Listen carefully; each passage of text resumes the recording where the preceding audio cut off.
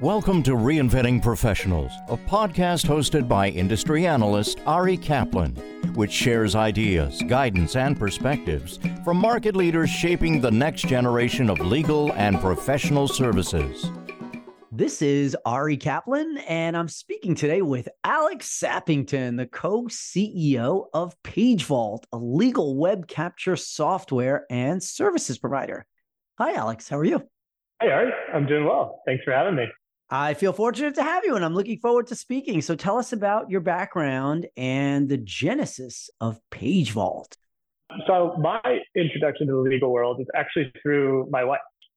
She was an attorney, big law attorney in New York on the litigation side. She's now a federal prosecutor, and it just always really fascinated me. Personally, I had more of a business background leading software companies in other industries. And when I had the chance to join PageVault and help lead it through its next stage of growth, I just really couldn't say no. The product just made a ton of sense given what I knew about the legal market. Interviewed customers, seemed like it was really loved by everybody who used it, and just seemed like a really great opportunity. And so PageVault, as a company, was founded about a decade ago, but I'd say, really the last couple of years, this topic has become more mainstream. Online evidence, social media evidence, things like that have just become a lot more prevalent in litigation and kind of throughout the legal world, especially recently. And so, fundamentally, we enable law firms and e-discovery providers and some governments as well to collect web evidence, whether that be websites or social media or videos, in a way that's really easy and simple, exhibit ready, can be used in court, and legally admissible. So automatically authenticated and able to be brought into court. How does the collection of public electronically stored information as evidence differ from the collection of private ESI? When we think about private data, right, that's email, Office 365, Slack, mobile devices, and really the whole concept of e-discovery was created around private data. This is where you have rules about making your side stuff available to the other side. And honestly, it's always been a surprisingly cordial process to me of where both sides collect all of their own information, they exchange it, and they do it really without any questions. And so there's a lot of tools and processes around doing legal hold, collecting all this data, and then reviewing it once you've received it. So that's e-discovery, I think, as most people think about it. Then I really would say that public data, so again, websites, social media profiles, some people will call it third-party data, things that is out there in the public domain, I think compared to private data, public data is just really the Wild West. And I think that kind of stems from the fact that on the private data side, it's basically impossible for attorneys to collect private data themselves. In public data, it's almost deceptively simple. In its simplest form, the evidence you need is just sitting there on a web page, and you can open up snipping tool in your browser and take a screenshot of it. And you might think, hey, I've got it. That's all I needed to do here. And so, I really see kind of three big areas where public data, I feel, is fundamentally different from private data beyond, just how you collect it, but, on a legal strategy level. And the first is that the ball is really in your court. Nobody's going to hand you this publicly available information because theoretically you should be able to go online and find it yourself.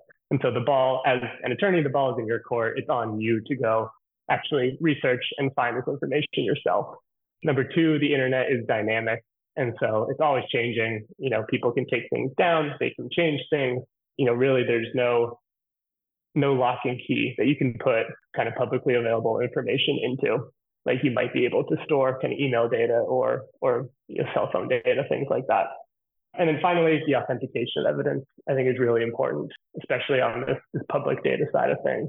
So happy to get more into authentication as well. Yeah, very curious about the implications and challenges that come with collecting public data. So I think each of those three differences I just mentioned kind of comes with their unique set of implications and challenges. And so when the ball is in your court, I guess an implication would be this can really become a differentiator. If you're an attorney who knows where to find this type of data and evidence and can really leverage it effectively, sets you apart, because not everybody is collecting and not everybody is using this in a smart way. At least right now. I think it will become more mainstream over the decade ahead. So folks who are using this correctly really have a strong advantage right now. And then on the second point, the internet is dynamic.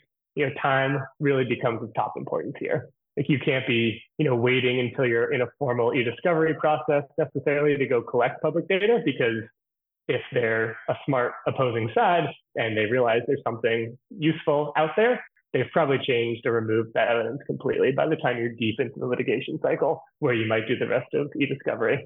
So really, folks should be collecting this type of evidence pre-litigation when you're just in that research phase, maybe before you've even filed the case.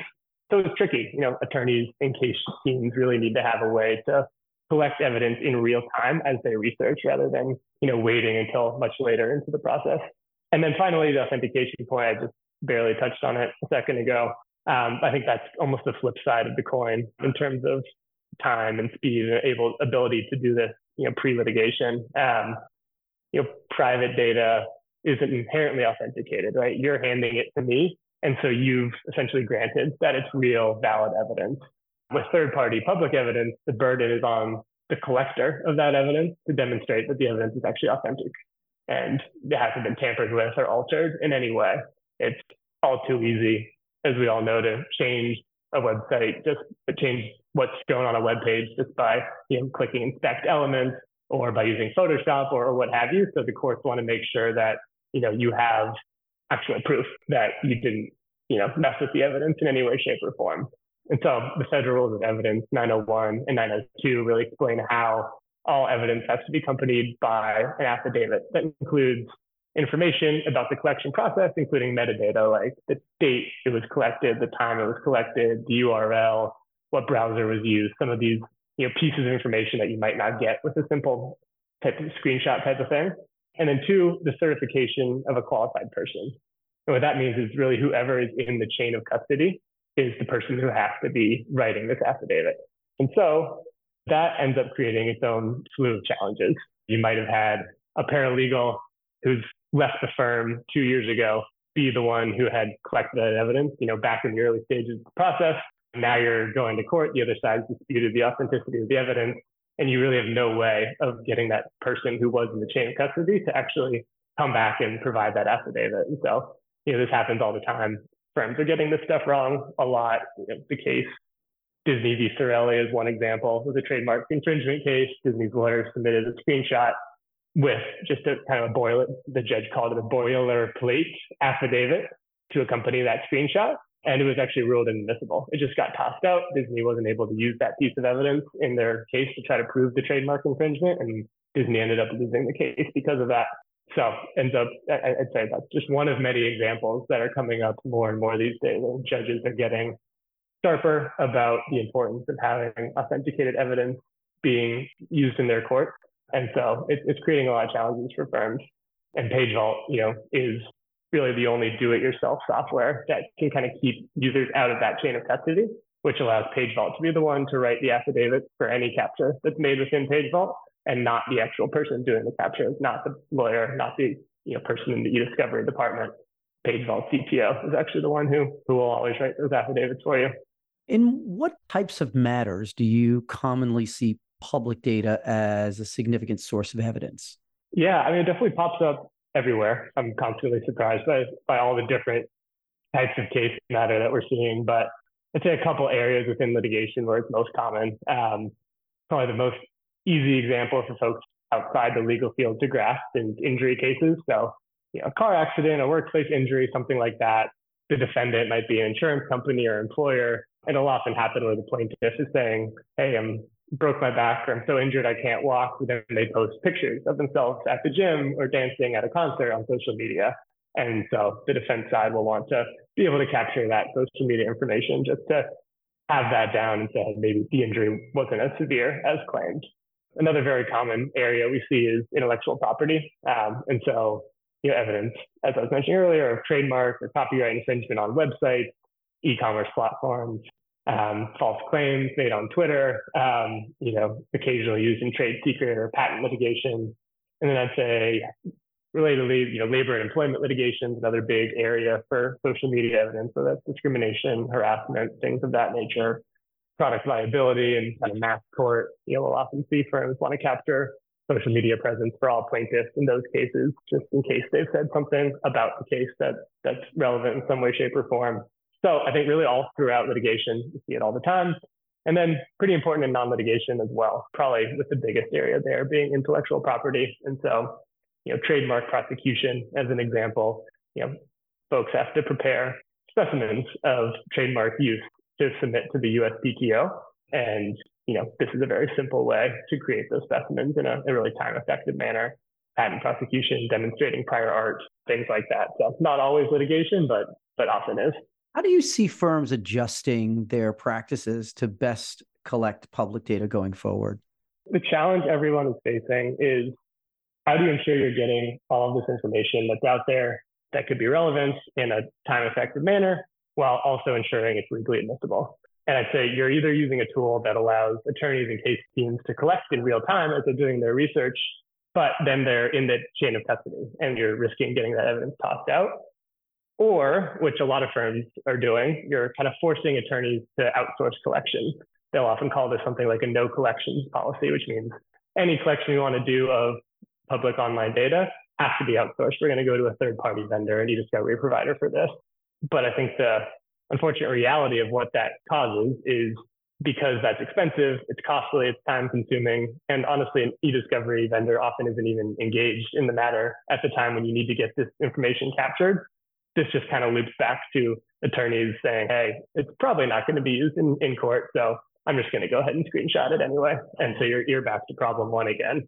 And so, yeah, we hear it all the time, like, litigation support, e-discovery folks saying that, hey, this doesn't really come up that often. We don't see that many requests from attorneys for this type of information.